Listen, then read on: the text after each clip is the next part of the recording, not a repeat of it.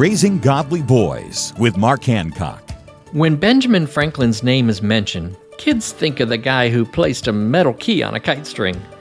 But adults recognize Benjamin Franklin as one of America's most important founding fathers. In addition to helping to write the Declaration of Independence, he also had great advice about the learning process.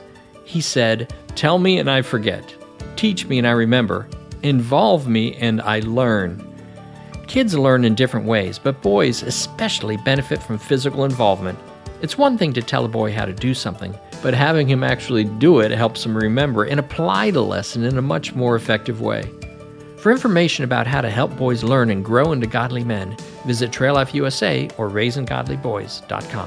Find free resources to help you at RaisingGodlyBoys.com.